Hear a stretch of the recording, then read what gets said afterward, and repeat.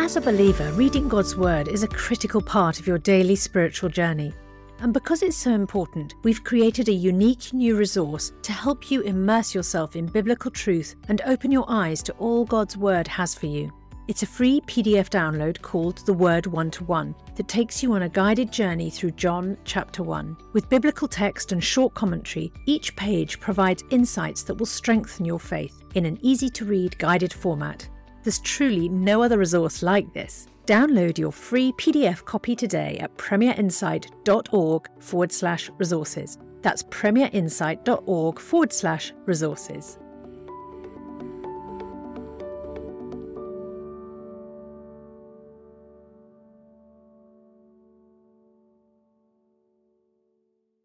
Welcome to this replay of Ask N.T. Wright Anything, where we go back into the archives to bring you the best of the thought and theology of Tom Wright, answering questions submitted by you, the listener. You can find more episodes as well as many more resources for exploring faith at premierunbelievable.com, and registering there will unlock access through the newsletter to updates, free bonus videos and ebooks.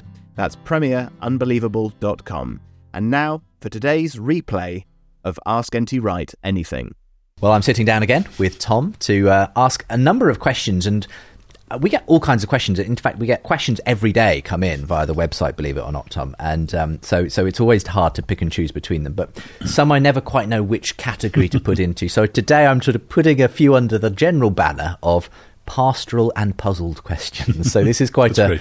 I'm just flinging a whole load of different stuff at you today on the podcast. Caveats again, as before, when it comes to pastoral issues, you can't be someone's pastor on a podcast. Always seek to be part of a community where you can be helped through those issues. Absolutely. But we'll do our best to give some thoughts on some of these issues. So here's an interesting one to start off with.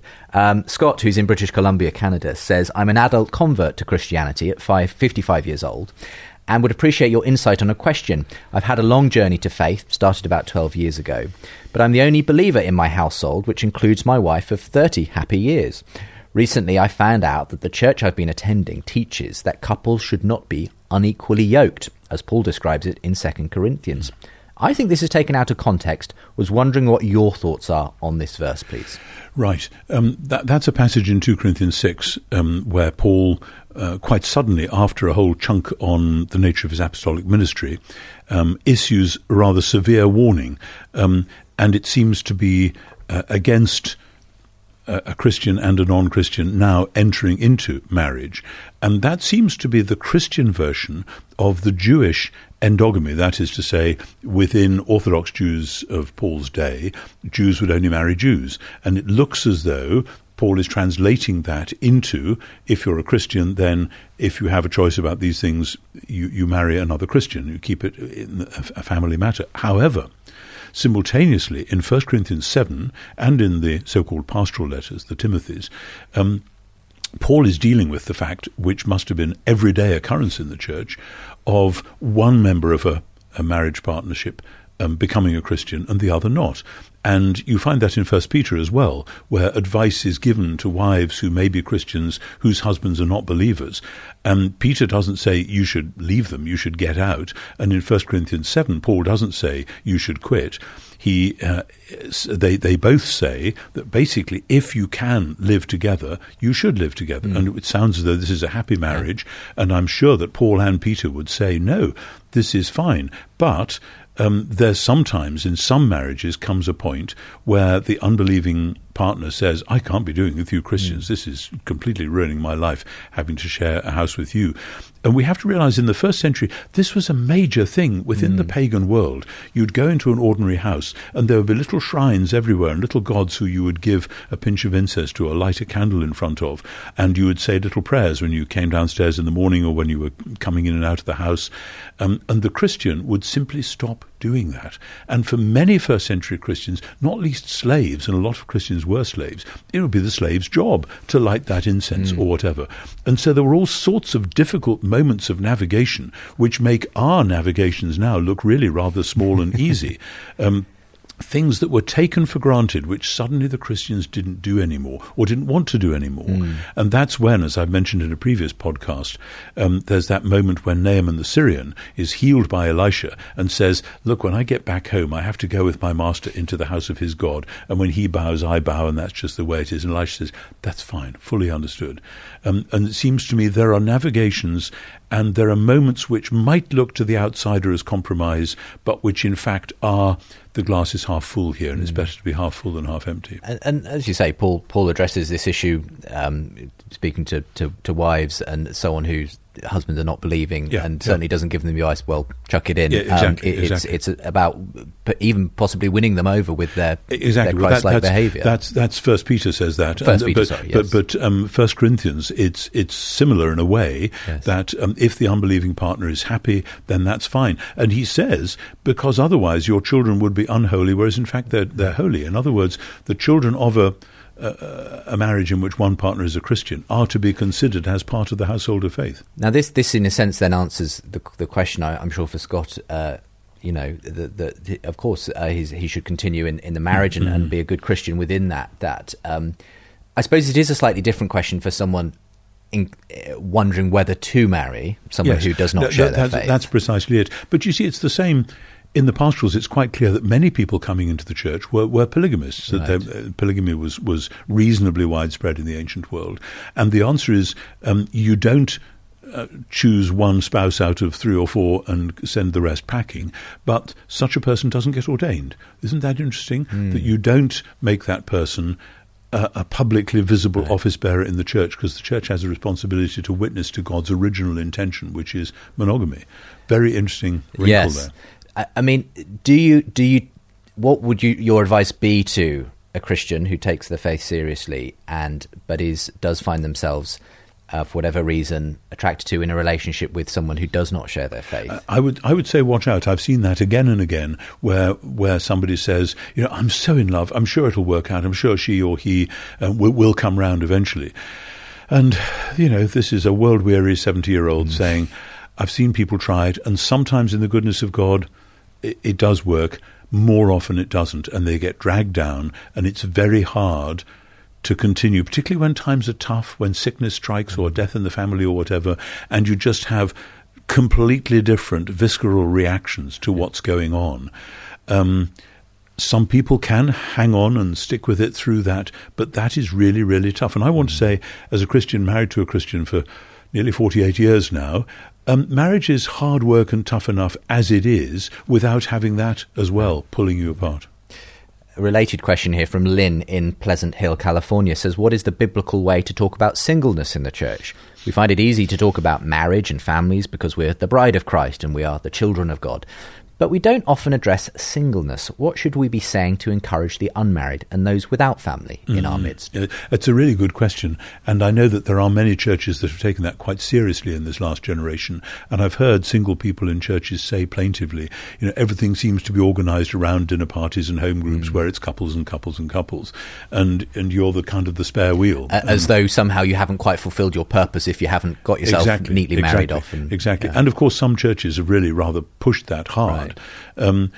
And interestingly, I noticed that Jesus was single. I noticed that Paul was single, certainly when he's going around being an apostle. It's possible that he'd been married and widowed, or that his intended bride had given him the push. Plug on it. When he came back from Damascus with his head full of this Jesus stuff. This is one of the really interesting things, that in the New Testament and the early church, there seem to be 2 tracks, both of which are seen as witness to the kingdom of God, that the married life is seen as a witness to God's intention to bring heaven and earth together at last. Right from Genesis to Revelation, that's how it works. But singleness is seen as the not yet, as the sign that actually we are in between people. We are looking forward to the great day, but we're not there yet. And Paul has pragmatic reasons as well. Says that for him, as an apostle, being single has enabled him to do things that married people couldn't. And famously in the Church of England in this last generation, somebody like John Stott had taken that apparently as a quite definite decision, that he could see he had a vocation which really was not going to make life easy for a spouse.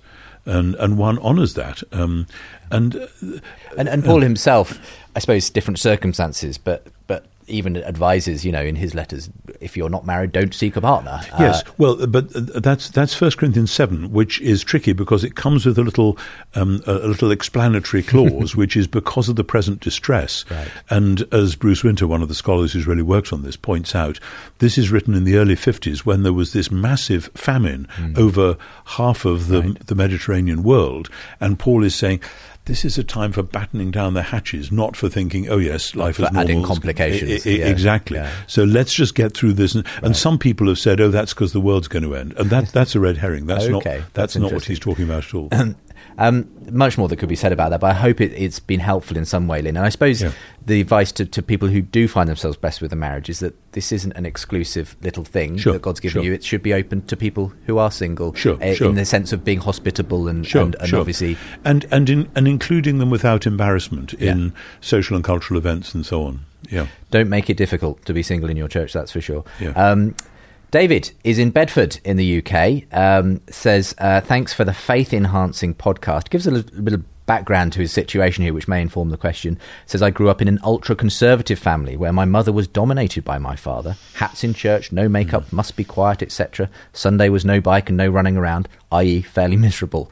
But having heard Tom unpack scripture with context and nuance, it's been liberating, but leaves a few questions. And I'm only going to ask one of the questions you ask here, David, which is, if the Bible is God's primary way of communicating who he is and how we should live, why did he not make it much clearer for all folk to get it on a first reading? Not everyone is a New Testament scholar or has access to one. Oh, boy. Yeah, I had a similar question from this from a student just the other day who had been taught the doctrine of the perspicacity of Scripture, or whatever, that Scripture is by definition comprehensible. Of course, the trouble is, if you were born knowing New Testament Greek and ancient Hebrew, that would be fine. But somebody has had to translate this, and they've used dictionaries, and they've studied other books from the period and trying to get at the nuances of the language. And often this comes from that sort of sense that the Bible ought to be open it, get it, got it, end of conversation. Whereas in my lifelong experience of being a Bible reader from an early age, the Bible is a book which forces you to grow up in your thinking. It forces you to address questions that you didn't really want to address, and to deal with issues that it raises that you would rather not raise, or that you just hadn't got around to yet. And, each time I come back through the Bible, and I read more or less the whole Bible at least once a year and the New Testament at least twice in the systems I have, I find myself thinking, I never saw that before. Where's that verse been all my life? Because it suddenly jumps off the page. And my kind of rule of thumb is that I think that's part of Christian maturity, is growing up into things that were there all along, but for which we weren't ready yet. And if one could just get the whole thing straight off, then we would be left as spiritual pygmies. We'd just be babes, really. That's not, of course, to say that there isn't plenty to be going on with. Anyone who reads the Psalms and the Gospels will have quite enough to be going on with. There will be lots they don't understand, but the love of God in Jesus will jump off the page and say, this is for you too. Here's how you join. Come on, kneel down and worship. And here in the Psalms are some of the ways you might be praying as you're doing that. And then from there, move out in whichever direction the Holy Spirit leads you. I mean, just drawing in some of what he said about his own experience growing up in this ultra-conservative family, I suppose one thing that makes me think of is people take things in the Bible, and for some people it leads them off in one direction about a very legalistic form of Christianity or whatever. For others, it's a very different expression of that. Yes. And I suppose David's is, shouldn't it be clear somehow? But I suppose it's all about who's reading the text. Well, who's reading the text, and who says, and who's in charge, and so on. And then we get into these different things of different churches have emphasized different things. And as you grow up as a Christian and realize that there are Christians down the road who seem to be equally devout, but who worship in a slightly different way, and who aren't so concerned about hats in church or whatever it is, but may be concerned about some other issue, then trying to navigate that is part of mature Christian life. And the good news is we see that going on in the New Testament as well. People who come from different ethnic, cultural backgrounds trying to serve Jesus in the same fellowship and to love one another. So we shouldn't be surprised if those demands are made on us. And even, was it Peter who said, I know you're finding some of Paul's teachings difficult to understand. Yes. It's not as though the first readers got it first time either. Absolutely. But it's the same with any great art or music. Although I go into art galleries from time to time, and sometimes I stand in front of a painting, it just isn't doing anything for me. But I know this is something that people have come from the other side of the world to see. So I don't say, what a stupid painter. I say, Tom Wright, your art appreciation isn't really doing too well at the moment. Here's a completely different question from Marion in Surrey. She says, my mother, 91 years old, who was a faithful follower of Jesus all her life, died a month ago. I was with her when she died, and as she was struggling with her breathing, she suddenly looked up to her right, and I felt convinced that someone was in the room waiting for her. She looked back at me and took 2 more breaths before she went, and then the presence went with her. John 14 verse 3 says that when everything is ready, I will come and get you, so that you will always be with me where I am. Was it Jesus who came to get her? If not, was it an angel taking her to be with him? Where do you begin with that one? Wow. Well, bless you for raising the question, because obviously, and I was with my mother the week before she died, a year ago, at age 94, so a similar sort of situation, though as far as I know, there was no such visitation. But these stories are quite frequent, actually. Mm-hmm. When you minister with people who have lost somebody they love, often one hears tales like this. My late father-in-law, as he was taking his last breaths, apparently would, from time to time, look up and chuckle and give a smile as though of recognition. And my brother-in-law, who was with him at the time, said, I wonder who it was he was seeing. Mm-hmm. And some sceptical neurologists would say this is simply the brain dying, producing memories, etc. And from one point of view, I would say, so what? It might be that. But just as Jesus can use whatever means he wants to reveal himself, so it's perfectly plausible that Jesus would use our own physicality, the way we are wired, in order to reveal himself. I don't think we need to know. I think we just need to know that at that moment, the God of all creation is very present to those who are in extremis. He knows perfectly well what death is. He knows perfectly well who we are, and he loves us far too much just to leave us comfortless, as John 14 says. I've heard, again, in similar circumstances, people perhaps who a short time after losing someone have felt that person's presence with them. Felt or even seen. Yes, indeed. Yes. And again, I suppose it's always possible to give a sort of neurological explanation for this grief and that sort of thing. But for them, it's obviously felt very real, and people have believed that. But is that a problem there? You know, the idea that a soul is still hanging around in some way, or not really? I think that was well known in the ancient world as well. There are all sorts of tales like that. And of course, that's what the early church think is happening in Acts 12, when Peter comes and knocks at the door, and the little maid doesn't let him in. It's Peter. And they say it must be his angel. Right. In other words, they think Peter has been executed in the prison, and that this is a post-mortem visitation. Right. It turns out not to be. It's actually Peter himself. But again, we've had one of those in my family, and some close friends who tragically, their daughter living the other side of the country was murdered in cold blood in a random shootout. And her fiancé suddenly found her in the room with him, many, many miles away, and then she was gone again. And that was kind of a saying goodbye. And I just think God can do whatever God wants to do, and in the mercy of God, these things seem to be benign. They seem to be a way of saying, "This is a shock, but I'm okay," or something. And I think that's about all we can do with it, really. And to thank God and hold it in prayer in God's. And if it were me, I would bring that memory and that reality very much with me to the next time that I was at the communion service, at the Eucharist, and just enfold it within the love of God in the bread and the wine. Before we rejoin the rest of today's podcast, I have a very special offer for you to help you have an even more meaningful spiritual experience this Easter. As you know, N.T. Wright is without doubt one of the greatest Christian thinkers and apologists of our time, and some of Tom Wright's answers to questions about Jesus' death, resurrection and return are some of the most poignant and thought-provoking. That's why we've created a brand new downloadable devotional resource that's perfect for the Easter season, featuring these questions and Tom's answers. This 5-day devotional journey titled Jesus' Death, Resurrection and Return is only available to friends like you as our thanks for your gift today. And remember, your support is truly critical to help keep resources and podcasts like Ask NT Write Anything and Unbelievable going strong, because this ministry is completely funded by friends like you. So please give the very best gift you can and make sure to download your copy of Jesus' Death, Resurrection and Return devotional at premierinsight.org/NTWrite. That's premierinsight.org/NTWrite. Thank you.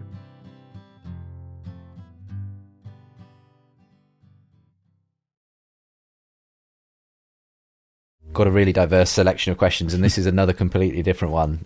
Micah is in Alabama, USA, and he begins his question with, so what is the whole point? And here's the question. I'll read it in full. If it's all about believing in Jesus, being placed in this heaven category, then who cares what I do after that? Why does it matter if I do well at work? Why does it matter what career I choose? Why does it matter if I stay with a spouse who's unfaithful or direct my kids towards a faith when I'm unsure myself? I get that Jesus died on the cross for my sins, but I don't understand why he put me here to begin with. Couldn't we have just had a session in court with a judge? All present that want to believe in Jesus Christ, raise your right hand. Very good. You can go to heaven now. The bailiff will escort you. What's the point to all the agony in my existence between the day I accept Christ and the day I die? What is the point? Can't we just get to heaven and be done with it, says Micah. That's a great question, and it's precisely that question which I was trying to address in two books that I wrote a few years ago. One is Surprised by Hope, and the other is, in America, it's called After You Believe. And I'll tell Micah the story of why that book is called After You Believe, because the English title is Virtue Reborn. Right. And my American publisher said, we can't use that title because nobody in America buys books called Virtue. So I said, so what are you going to call it? He says, After You. And I said, what does After You Believe mean? And he said, it's about the embarrassing interval between the baptism and the funeral. In other words, you've become a Christian, you've said a prayer, you're going to church, whatever, but please can you go to heaven straight away? And what's all this bit in the middle? And the answer is Christian formation. You are to be formed according to the pattern of Christ, in order that through your formation, God will go on revealing himself in ways that you can't even imagine yet, within his world. So my formation isn't just about me getting my act together so that I can be fit for heaven or whatever, because the other thing is, as in Surprised by Hope, it isn't about going to heaven. It's about being part of the new creation here already. Paul says in 2 Corinthians 5, if anyone is in Christ, new creation. And that doesn't just mean you personally are a new creation, though you are. It means this is the sign and part of the means of God's new creation, which began when Jesus came out of the tomb on Easter Day and will be completed when he returns to make all things new.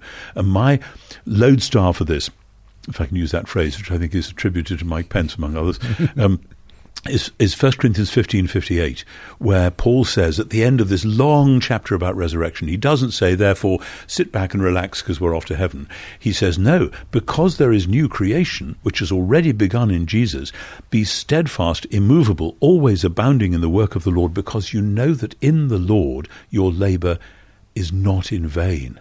That's the thing, that everything we do in this life, in Christ and by the Spirit, every poem we write, every prayer we say, every time we help somebody else, literally or metaphorically, across the road, every time we are sitting next to and comforting somebody in sickness, whatever, somehow all of that, and all the art and music and so on that we do on the basis of faith, somehow that is all part of God's new creation and will be enhanced when Jesus returns.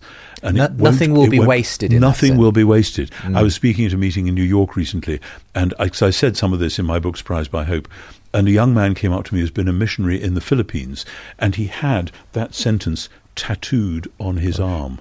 I've got a photograph. Which sentence, sorry? The sentence about everything we do, whether it's this or that or the other, nothing will be wasted. It will all be part of the new creation. Yeah. And that was, I was very moved to discover that was his vade mecum, as it were, as a missionary in a tough situation. That everything we do in Christ and by the Spirit is part of God's plan for the eventual renewal of creation. So have a much bigger vision of new creation than just heaven is the answer to that. And in a way, it part of that is very tough. I mean, no one's denying that there's a lot of pain and agony involved in that formation and so on. And you only have to read the New Testament, and it says that on every page. Yeah.